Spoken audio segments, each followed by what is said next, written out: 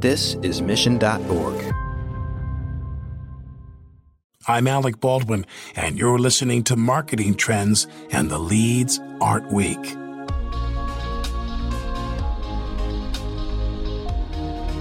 There's nothing more frustrating than putting hours of time and money into a project only to watch it lay dormant or unused. And yet we see this happening constantly with brand landing pages and websites, the online face of a company, that are left neglected and forgotten for long stretches of time. So how can marketers break the mold and turn their websites into a long-lasting and user-friendly experience? That's a question that Anne Stefanik says her clients come to her with daily.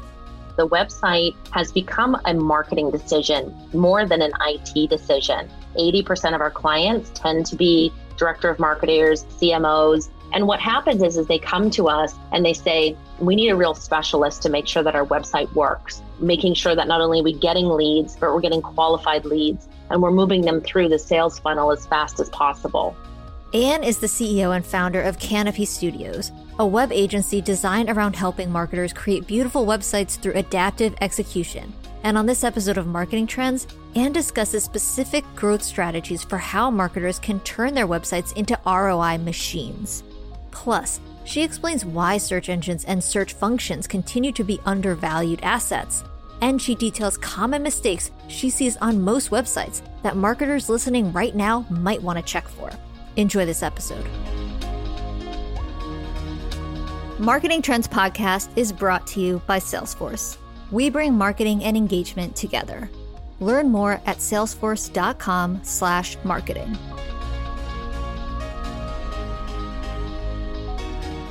Welcome to Marketing Trends. I'm Ian Faison, host of Marketing Trends, and today I am joined by special guest Anne. How are you? I'm wonderful. Thanks so much for having me. Yeah, thanks for joining. Excited to talk about everything that you have going on at Canopy and obviously get into your background. So let's get started. How did you get started in marketing in the first place? Sure. My actual first job out of university was in experiential marketing. And I worked at an agency where I got lots of brand experience with big Fortune 500 companies like Procter & Gamble, Daimler Chrysler, and Labatt. And soon after, as I kind of left the experiential marketing, I pivoted myself into green real estate marketing. So I spent quite a bit of time in the agency space early on. And when the economy crashed around 2007, 2008, I found myself without a job. And that's when I fell into tech, into the web development space and more into the web marketing space. And flash forward to today. Tell me about being CEO of Canopy. Yeah, so at Canopy, we're mission driven, and our mission is to create impact via web experiences. We really create beautiful, human-centric, data-informed websites for clients that want to make a positive impact. And what we do is we start at the core by taking good care of our employees, and which branches out naturally to good customer experience and allows us to serve our mission-driven clients with excellence. The background of the name itself comes from my love of tree houses. We feel that tree houses need to be customized to their environment. They're unique, beautiful pieces of architecture that really need to be thoughtfully built to sustain. And the canopy ultimately provides that protection for the tree house and the rainforest. I actually grew up in Costa Rica and have land in the southern zone to build tree houses. And part of Canopy's original inception was to facilitate building tree houses. It now just happens to be that not only have I built some tree houses, we're also focused on really building those websites for mission-driven clients. Yeah, so tell me about your types of clients. Yeah, so we at Canopy focus on strategy, design, and development, and specifically our niche, our specialty is in support. And support is way more at Canopy than security updates and maintenance. It's what we call continuous website improvement. So often when a marketer, they get a website, they do all this work, they launch it. A smart marketer knows that they can't leave it alone. Long gone are the days of launch it and leave it. Now it's about of continuously maintaining and nurturing that website so it ultimately becomes not only a vehicle for success, but it becomes a place where if you put $1 into it, you can get 3 back. So we focus our specialty really at Canopy is working with clients, working with marketing teams to elevate their website to make sure that it performs better on year 2 or year 3 than it ever did on launch day. Yeah, and obviously, we're going to get a ton into websites. I love websites. They're they're the front lines for marketers. They're, for B2B, they're your most important asset, arguably. So we're going to talk a bunch of website stuff. How many would you say like marketers are you working with versus developers, people like that? Like who owns the website when you're kind of working with someone? Yeah, that's a great question. And we've seen a shift in the market over the last 5 years that the website has become a marketing decision more than an IT decision. And what we see now is that it's the marketers that have an overwhelming amount of tools to work with. So I would say that 80% of our clients tend to be director of marketers, CMOs. And what happens is they come to us and they say, okay, we need a real specialist to make sure that our website works. We need to take, making sure that not only are we getting leads, but we're getting qualified leads and we're moving them through the sales funnel as fast as possible. So really what we find is it's definitely become much more of a marketing tool than an IT tool. We still find like the IT manager or the IT director or CTO is a decision maker in the process. But on the general, our poor marketers are saddled with so many things. But the website definitely has become their main tool that they get to play with. Yeah. So what inning are we in terms of like website development, in terms of how marketers are using them and kind of like what's coming? Yeah, we really see a big focus for marketers to go beyond brochureware and really focus on building stories on the web. We feel that there's so many avenues to be able to kind of integrate different campaigns, but almost every single marketing campaign drives folks back to the website.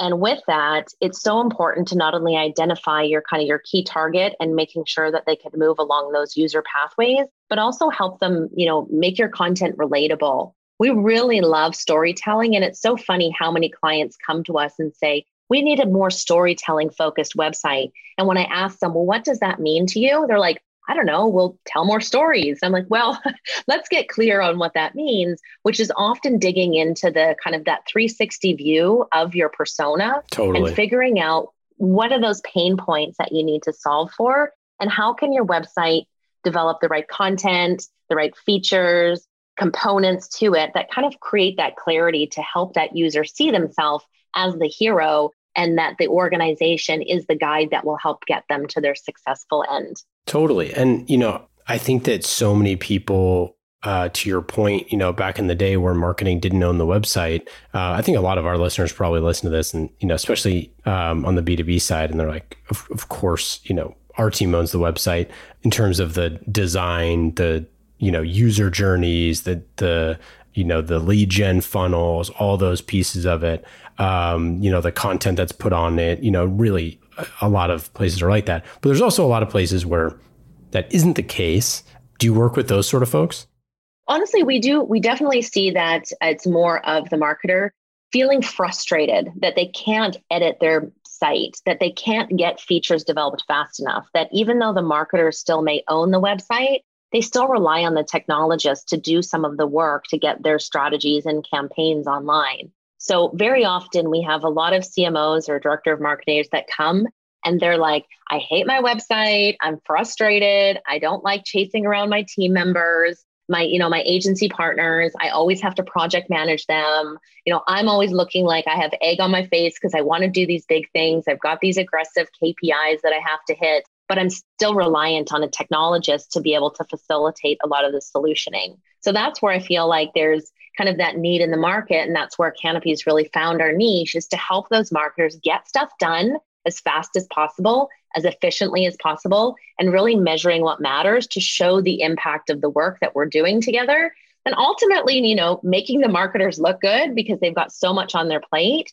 And, knowing we need to be in that partnership, that even though it is in the marketer's hands, they often are still reliant on a partner to be able to implement those solutions. We really want to teach our marketers to fish as well. We want to, get them a CMS or a tool that they can easily spin up landing pages.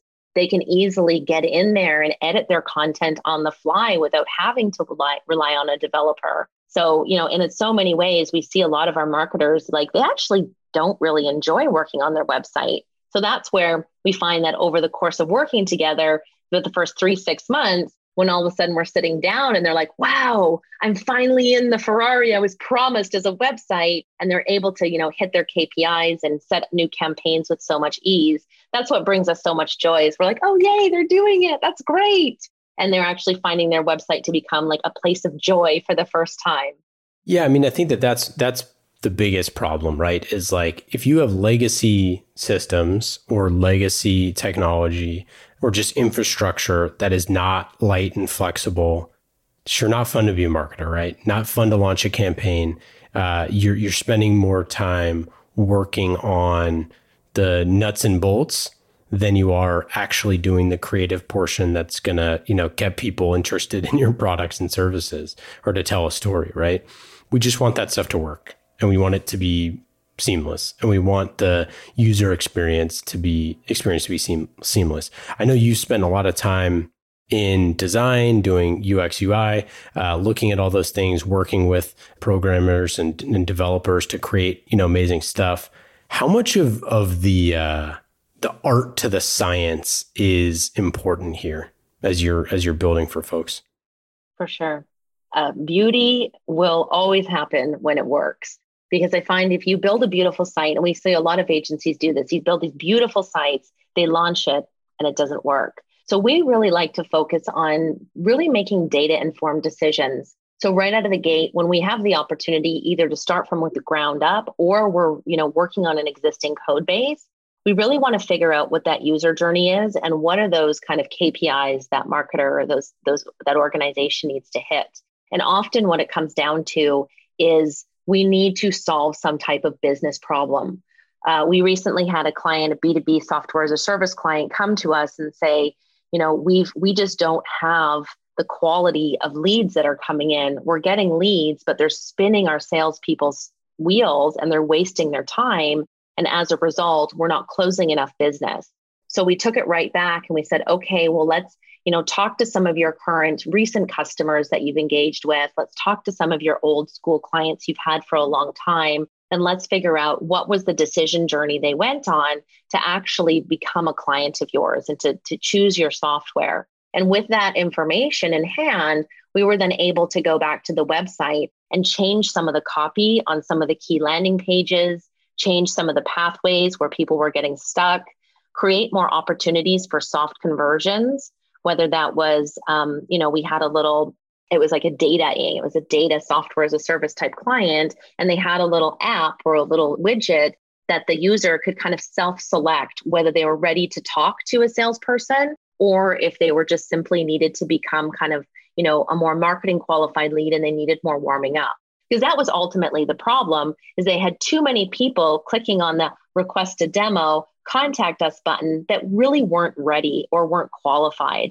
So we did a bunch of work to just kind of really identify what were the key elements of the decision journey, trying to produce more of that content digitally that doesn't require humans to self-qualify and warm up those potential leads before they actually hit that demo button and before they hit the contact us button. And within 3 months, we were able to really, turn the website around with some minor element. And while doing that, because we were already touching it, we got to then elevate the design at the same time because some of those elements required a reskin. So during that time, we were able to add more custom animations or custom elements that really elevated the design at the same time. So, to answer your question, we could have gone in and just made the website a lot more beautiful, but it really wouldn't have solved that underlying problem. So for us, it comes back to let's get very data focused and figure out what those components are. And then it becomes a very easy picture to paint. And the beauty kind of follows that and it works. So then the stakeholders and the sales team are really stoked because they're getting quality leads. And that ultimately drives more success and more investment into beautifying the website on an ongoing basis. Yeah. So actually we've had them on the show multiple times in the past. But so Craig Schwenzer, the CEO of Qualified.com, and I'm an advisor to their company, and they're just awesome people.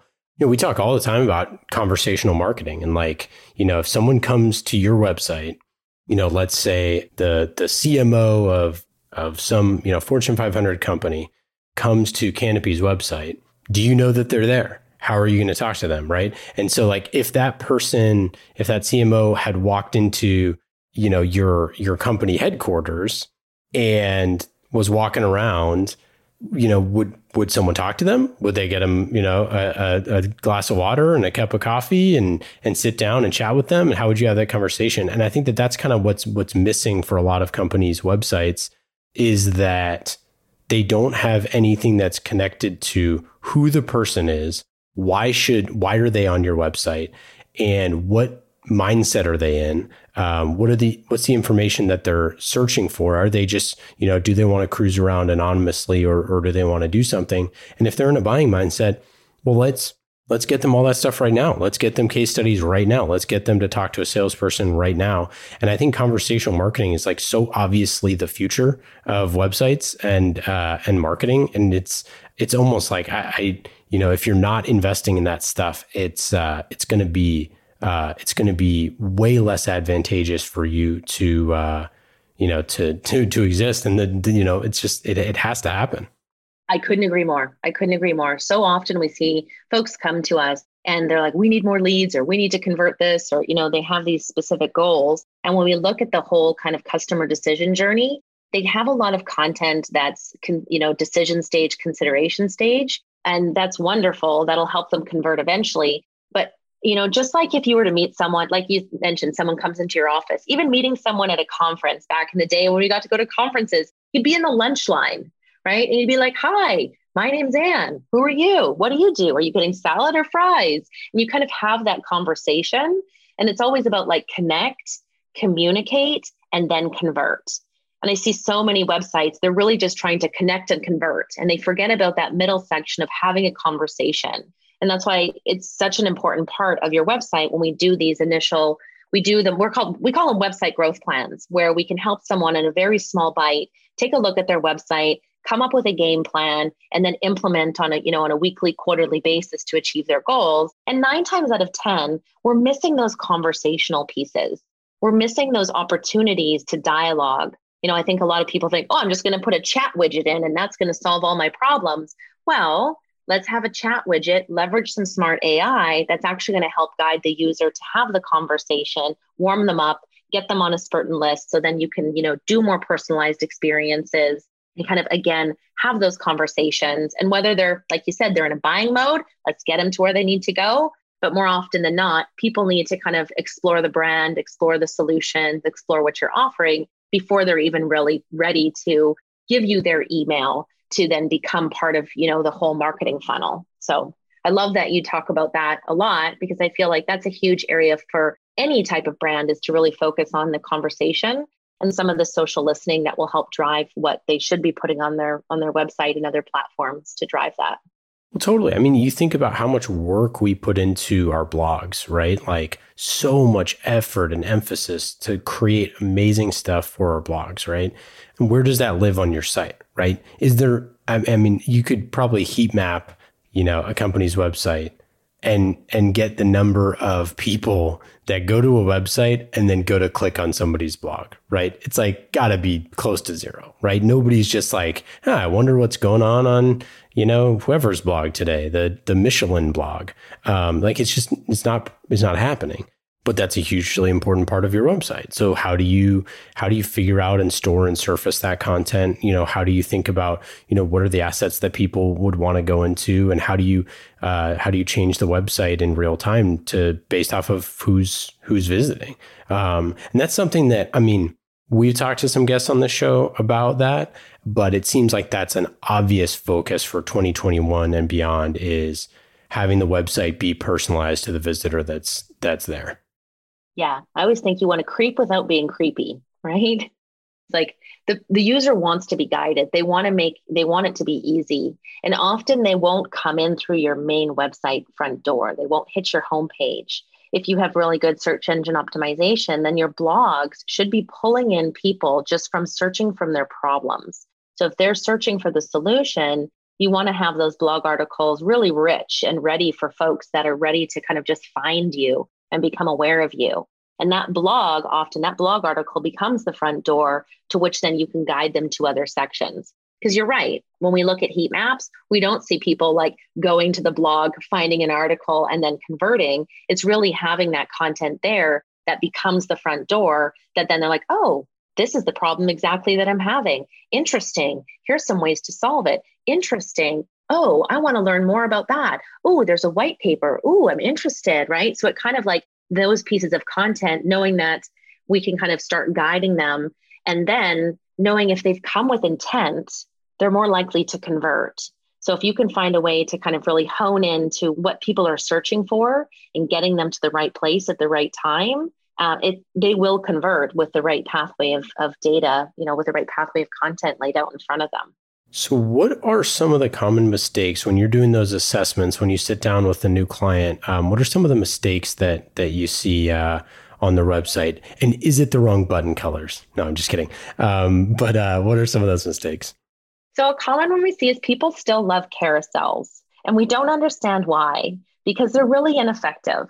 Carousels essentially are often misleading. People put random things in the carousel, which then doesn't really make sense for the end user. We also see an overuse of large hero images. A lot of people just straight up don't scroll. You'd be shocked when they say put it above the fold. That really matters. And a lot of folks put in these huge hero images, and then you have to scroll down to get to any CTA or call to action. So those are kind of two common things that we see right out of the gate.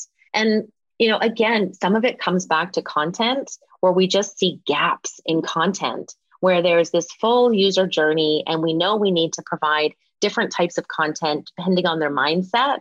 Like a user comes to you, they have that, oh, I have a problem, you may be able to solve it. Then they go to consideration phase, where they're considering you versus a different, piece of software or whatnot. And then there's the decision-making stage, where they're ready to take action and have a whole other slew of questions. And then they become, brand advocates and into the customer journey. And often we find those, there's a huge content gap. And with, a quarter's worth of conscious effort towards either building out more SEO rich content or building out more conversational content, those two things can really make a big impact on a website and really cost effectively, right? You don't need to rebuild your whole website. You can start with just content strategy and make a huge difference in your bottom line. Another thing is a lot of people have treated mobile as a place where you just stack things, where, we're just going to have a mobile website. I'm going to stack all the things that were on my desktop and just run with it.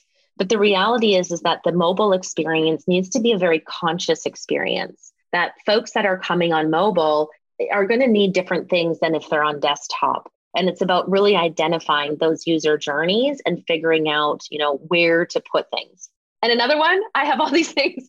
Another one is search is highly underutilized. There's a common fact that people are 200% more likely to convert when they come and they use a search. And very often we see people either not having a search and I'll send you a link to the post where I got that stat from, because I love it. People either don't have a search on their website, they're using a Google search, which is just awful for performance and many other reasons, or they're leaving different opportunities, like they're losing opportunities, because if they're coming to search, you'll want to have, specific articles that show up, but you can also put, different CTAs or different avenues for people to go right from the search landing page. And we find that's a huge missed opportunity that folks can leverage search. And with Google Search Console, you can go in Google Analytics and look at what people are already searching on your website and start, logging those searches. And you're going to get a wealth of data of what kind of content you need to create right out of the gate. I love that. That's great. More tips. Keep them coming. This is awesome. Yeah, the carousel, couldn't agree more. They're so silly. Yeah, it's just, and also like they move in a way that makes no sense. The large hero, it's a great point. It's either going to get scrolled by super fast, or it's like you said, people are never going to scroll. So that makes sense. Mobile stacking is interesting. I hadn't heard that one. What's the alternative there? It's to really kind of think of the needs of mobile devices. Like, for example, we work with a park. We do some nonprofit work as well. So it's a park, and with a bit of data, and this is pre-pandemic, it was that over 50% of the daily traffic that's coming to the website is looking for what's happening today. Like right now, what events, what's the weather, Can I bring my dog? There's a bunch of things that were happening that weren't happening on mobile or weren't happening on desktop, pardon me. So it was really positioning that key today content right at the top of the website, creating a pathway in addition to the main menu navigation, creating another pathway for folks to be able to identify and get that information right away. So often it's like people that are cruising the parks website on desktop are planning for their trip. They're looking at where would I go? They want to download a map. They want to, check out where the gift store is. This same park, another experience is that when they're in the parks and they're there, part of the mobile experience is they will hit a sign and they said, if you love experiencing the parks, please donate now. They provide a QR code. The user can quickly just pick up their phone, click on their picture app, open the QR code, and get sent to a very intentional donation page that's specifically about that one park. And I'm speaking about the Golden Gate National Parks Conservancy in the Bay Area because they have multiple parks. So they want to drive folks that when they hit that donate page, then it also guides them to the gift store where they can virtually purchase a gift or a souvenir without actually having to visit the gift store, which could then be auto shipped right to their home. That's not important on desktop at all, right? You're not carrying your laptop around the park and then purchasing stuff at their gift store. So it was a really intentional mobile experience where, people have their phones all the time. Can they get engaged with your brand? Can they find ways to either donate, buy things, give back, explore, just from leveraging the technologies of your phone? And that's way more than just stacking the donation page or stacking the store page to make it mobile friendly. That's really cool. I love that. That's a great use case. And I love Golden Gate Park. So you mentioned search. I love the 200% more likely to convert. That's great. So you said that people just kind of throw Google search on their page and that's not necessarily a best practice? That's right. Yeah. So the Google search widget, you can use it, but it's a performance killer. A lot of websites that we see using that widget, their site is really slow to load. And I think it's something like if your site loads in less than or in more than 3 seconds, a user will just leave. And if it takes more than 7 seconds to load, they will never come back to your website. Performance is so important, not only for the user experience, but also for Google. Google, likes a site that goes fast. So ironically, if you add this Google search widget, it slows down the website. So it's not great for performance. It also, you don't have much control over the search results. You can't design them. You can't impact their weighting. You can't add additional CTAs. So the best thing to do is actually, work to build out a very robust search that can leverage, tags where you can filter and sort content, or perhaps you want to weight content where if, someone is searching for something, you can make sure a certain article comes up first, or even you can design in, a brightly, fancy colored search result that drives the eyes to be able to choose that one. So ultimately, if you can spend some time and money on creating a more customized search, it ultimately is a really quick way to impact conversions because, again, those that search are more likely to convert. So that's a great place to kind of start on improving your website just in that one area. My next question was about speed, and you jumped on it, which is great. So 7 seconds, they never come back. 3 seconds, they're leaving. How do you make your website faster?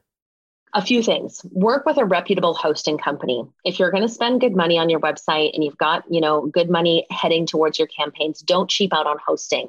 Work with a good hosting company. There's lots out there. If you're on Drupal and WordPress, I have some specific amazing recommendations. But the reality is that the hosting provider can add on a different performance layer right on the server that allows your site to go faster. Another great way to impact performance is image size. And this is something we see a lot, is that somebody has downloaded or purchased an image from iStock, or even they've taken one on their iPhone. Nowadays, iPhone pictures are massive. And what happens is they just upload them directly to the website. So huge images are super poor for performance. So you want to make sure that when you're uploading your images, they're really optimized for the web, or you have like a plugin or a module that will resize those images for you and make them very web friendly. There's also some design trends that are out there that kill performance. Like there's this trend that is called parallax, where like the background of the website moves. Just that. It's like a trend. It's a fad. It doesn't necessarily add anything to the user journey, and it often kills performance. We're seeing one of the biggest trends still from 2020 into 2021 being this minimalist design, right? Like Helvetica and black and white and really clean, simple designs. So kind of getting away from those fancy animations that don't really add to the user journey or add to your, the actual reality of what you need. It's just get rid of all of that. Just focus on keeping things nice and clean and simple, because just, making sure you're on a good hosting provider, having good image sizes, and getting away from, extraneous kind of animations will save you a ton of time in terms of optimizing your website. What about putting videos? You know what? Videos aren't bad, because if you leverage YouTube or Vimeo or any of these tools, you're actually increasing your SEO rankings because you're playing nicely with the other social media tools. You're getting onto all of your different channels, and you're not pushing the bandwidth onto the site. So as long as you're not trying to host the videos yourself on your webpage, you're totally cool to use, YouTube and embed those videos, and it won't hit your performance at all. That's another good one. I like that. What about form fills? We had Latiny on from 6 Sense, no forms, no cold calls, all that stuff. I loathe forms. I think they're a horrible scourge that needs to be expunged in most cases. Talk to me about form fills. I am so curious of this movement of no forms, right? I've definitely heard this, and we have some of our marketers really, really wanting to push the envelope with getting away from forms. And I think a lot of that is using a smart CRM and using more, if you have a journey mapping tool or having a more, a personalization engine that will facilitate some of this work. But in the end, less is more. I had a client that wanted to launch a website and they had like 84 fields to fill out this profile. And I thought, you can't do this. You can't do this to the user. You will not get what you're looking for. Lo and behold, they were stuck on, they had to have all these fields. They really wanted to put the profile picture first. And we said, we don't recommend. And this is, 5 or 6 years ago, even then. And they launched, and they just weren't getting folks to fill out this form. It was a caregiver's website, and they were trying to get new folks to sign up to do caregiving.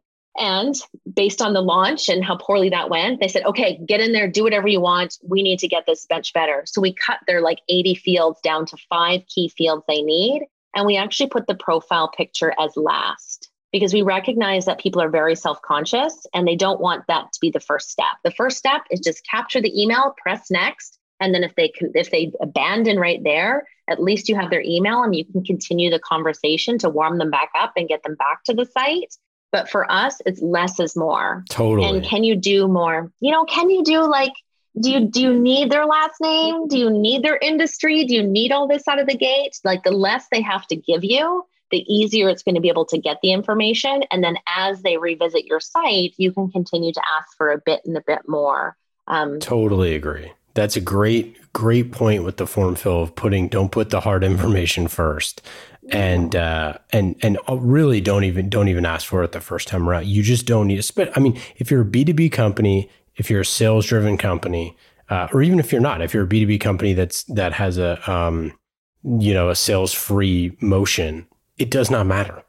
You don't need all of that stuff right away. If they're going to come back, if you're in the consideration phase, if they're looking at other stuff, once they've looked at 3 different case studies, you're probably in the clear to try to start a sales conversation with that person.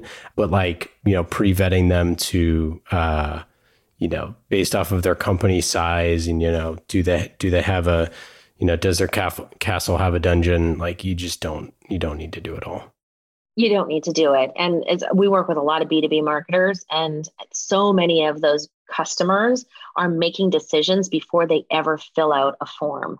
So that's where, again, it comes down to smart content strategy and, really positioning that customer as the hero and you as the guide that's going to take them to their successful end versus, putting a form in front of them every step of the way. It's just a turnoff. I see so many people that you visit their website and the first thing is you get this full screen pop-up asking for all this information. I'm like, I don't even know you. Who are you? Like, I don't want to fill out your form. And it's like, I don't even X off the form. I X off the whole page and I go to the next search result.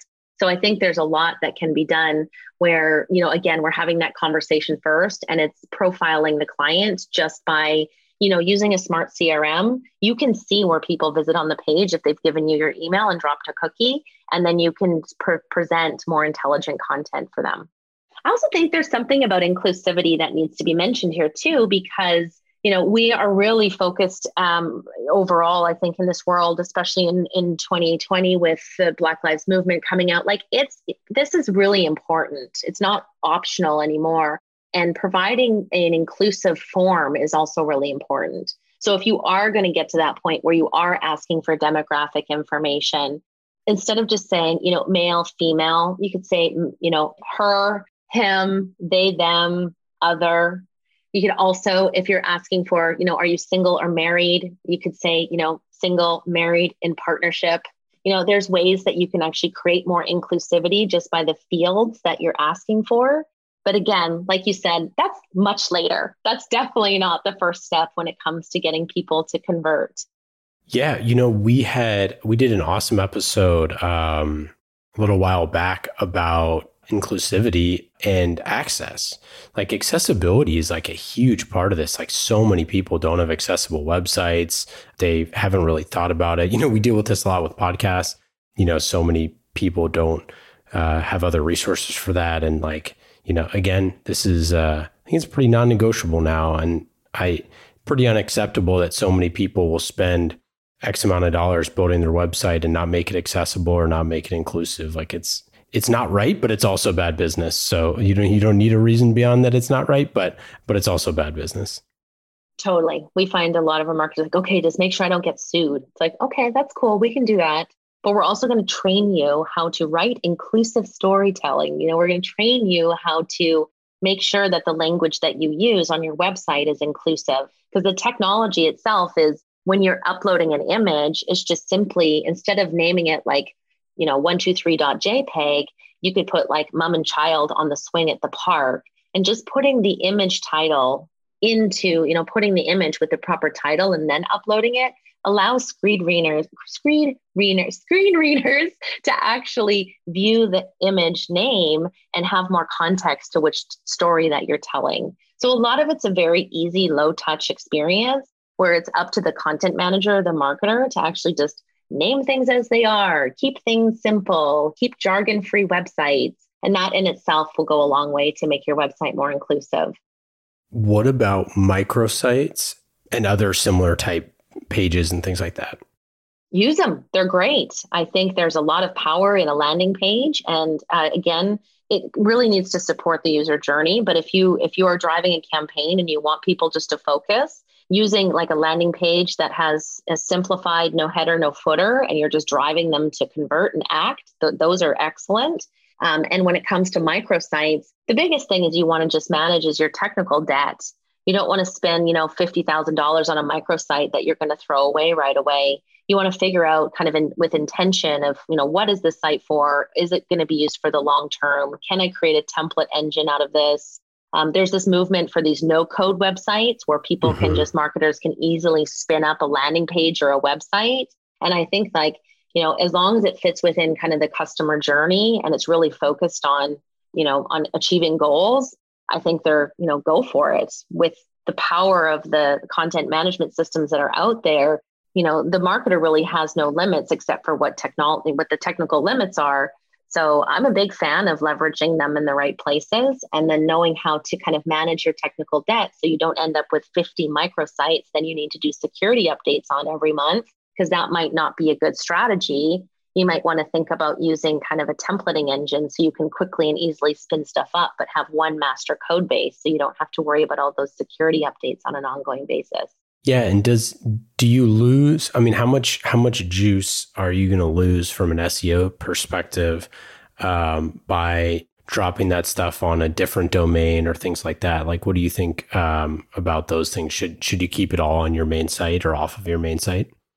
It all kind of depends on your objectives. I think Google's pretty smart these days and their algorithms are pretty wicked smart. So as long as you're writing intelligent content, there is something to be said that if you're going to run a campaign and do a ton of outbound effort and a ton of emailing, you may actually want to set up a subdomain so it doesn't hurt your domain authority if you get kind of if you get flagged with a lot of spam, like people mark you as spam. You don't want to hurt your main domain if you're kind of aggressively doing an outbound campaign with that. But ultimately, you really want to think about kind of that bigger intentionality around your SEO strategy and making sure that whatever you're doing, ultimately gives you more juice than takes away from it. Like you don't want to, create all of this blog content on a subdomain that's not really connected to your domain and then drive people back to your website. You'll want to have your blog on your main domain and make sure that's all well optimized. So you mentioned a few trends. What's one or a couple more that you're looking at for next year that you're excited about for websites? There's a lot of fun things that are coming out. And I think one of the things like we've already talked about, it's cool to be accessible now, right? Like you want to have that strong color contrast. You want to have focus indicators, like little rectangular outlines. Starbucks does an amazing job with their accessibility. If you want to learn about accessibility, turn on your screen reader and visit Starbucks and then go and visit your own website and you'll realize what a hot mess your website is. So there's so many things that it's cool to be accessible and it's cool to be inclusive, right? You want to think about what kind of images you're choosing, your forms, all that stuff. We also see this interesting movement towards dark mode, right? We see brands actually providing the toggle on their website to create a dark mode experience, which you can control through your browser, but you ultimately can't control the website CSS or content or images. So having websites that we're actually seeing where the user can flip to dark mode, it's really cool because it allows the user to say, whoa, now it's white, now it's dark. Oh, look at this. And the design often really, I hate to use the word pops, but there is ways that when you're leveraging black and white as your kind of background colors, that you can really focus on kind of your core elements. And in minimalism, we see lots of sites that are really stripping it down to the basics, making it really clean and easy to navigate. And at the same time, we have like our designers are really passionate right now about kind of breaking the grid. Like, does it have to be this 3-column layout? Can we do some collages? Can we have overlapping photos? Can we even leverage some like clashing colors? What can we do to kind of stand out a little bit more? So I feel when it comes to kind of design, we're definitely going into that minimize to maximize approach as we head into the new year. And when it comes to kind of content, I feel like above and beyond inclusivity is that people are looking for authenticity. I feel like now more than ever after 2020, it's about authentic content and building trust. So knowing what you stand for just as well as what you don't stand for and being very vocal about that, I think is a great way that we're going to see more and more sites carve out more market share by being authentic. And I mean, AI, it's here for better or worse. So, people value the human connection, of course, and so that's why you need to be mindful about how you kind of apply the artificial intelligence. But technology choices are becoming so rich that as the cost of those tech choices come down, that more and more marketers are going to be able to get their hands on personalization engines. It's going to be more effective retargeting on their ads. Chatbots are going to just become way more skillful in terms of the information they present. So I'm very curious over the next year or two, kind of where that, AI is going to start layering into the web experience and beyond. Okay, let's get into our lightning round. These questions are fast and easy. Just like marketing with Salesforce, you can go to salesforce.com/marketing to learn more about marketing in the world's #1 CRM. That is Salesforce.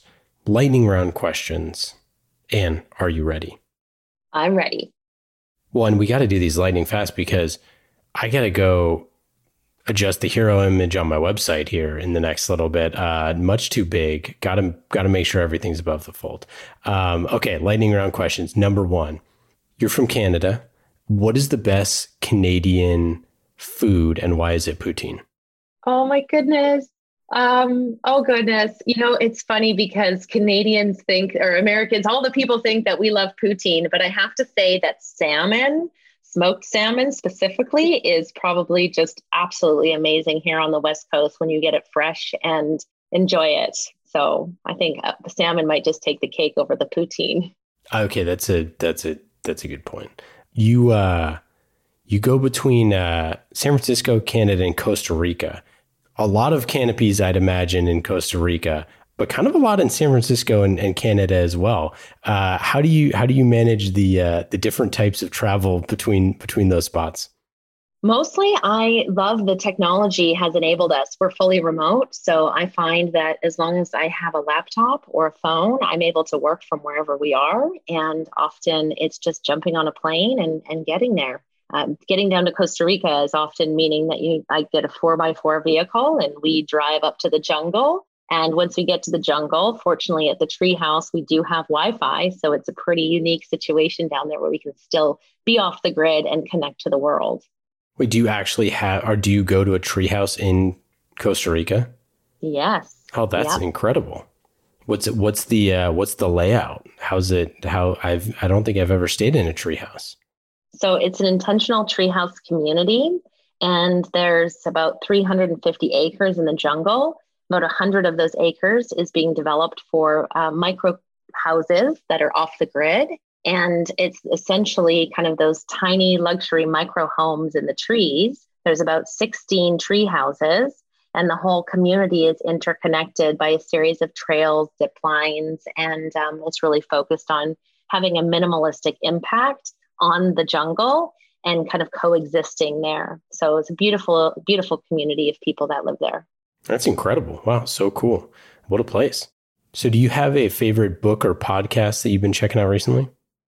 Well, I'm a big fan of Brené Brown. I love her work. I feel like it's operationalized a lot of trust and vulnerability in our workspace, which ultimately has allowed my employees to flourish. So if you haven't read anything of Brené Brown, I think it's just so cool.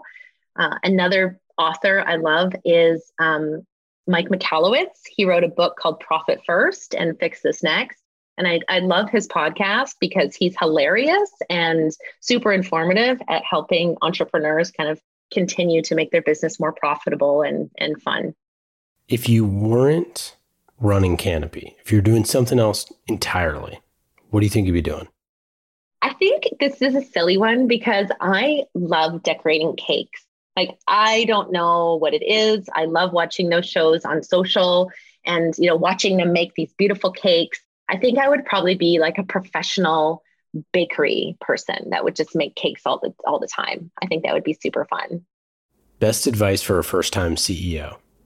It's a marathon, not a sprint. And make sure that you take care of yourself and get in proper sleep and exercise, because that will serve you well over the long term. Wonderful. Well, Ann, that's it. That's all we got for today. Thanks so much for joining. Any final thoughts, anything to plug? Obviously, our listeners, check out canopy.com. We'll link it up in the show notes here. Final thoughts? Fantastic. No, definitely always willing to carry on the conversation. So if you wanted to find me on LinkedIn, you're welcome. And just let me know where you heard about me from, because as we all know, as marketers, we're getting spammed on LinkedIn like mad. But I'd love to continue the conversation. So find me there and we can chat about anything website. I'm always happy to help. Awesome. Thanks again for joining, and take care. Marketing Trends Podcast is brought to you by Salesforce. Discover marketing built on the world's #1 CRM, Salesforce. Put your customer at the center of every interaction. Automate engagement with each customer and build your marketing strategy around the entire customer journey. Salesforce. We bring marketing and engagement together. Learn more at salesforce.com/marketing.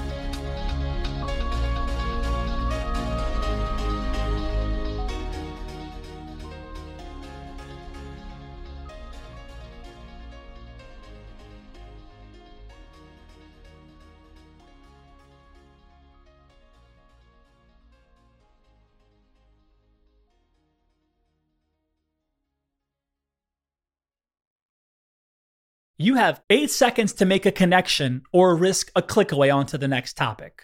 The difference lies in your ability to deliver relevant experiences to your audience across devices and across channels. But delivering on a really great experience is impossible without the right people and the right technology. You've got the right people, but your technology choices will make or break someone's experience with your brand. At the center of gravity of your digital experience, Brightspot Content Management System can deliver relevant content, personalized experiences, and cross-channel synergies to create unforgettable brand experiences, so you can be a bright spot in someone's day. Head over to brightspot.com/marketing trends to find out right now. From global crisis to hunger relief efforts, the messages you deliver save lives, inform important decision-making, and help keep communities safe and sound. The speed and scale of your content needs to be delivered faster and on a much larger scale. Brightspot Content Management System has supported some of the world's largest brands to communicate on a global scale. From Johnson & Johnson sharing critical information with their customers to helping Whole Foods tell their brand story to a global audience. Brightspot is designed to handle rapid iteration and personalized messages to those you care about most. Learn more at brightspot.com/marketing trends.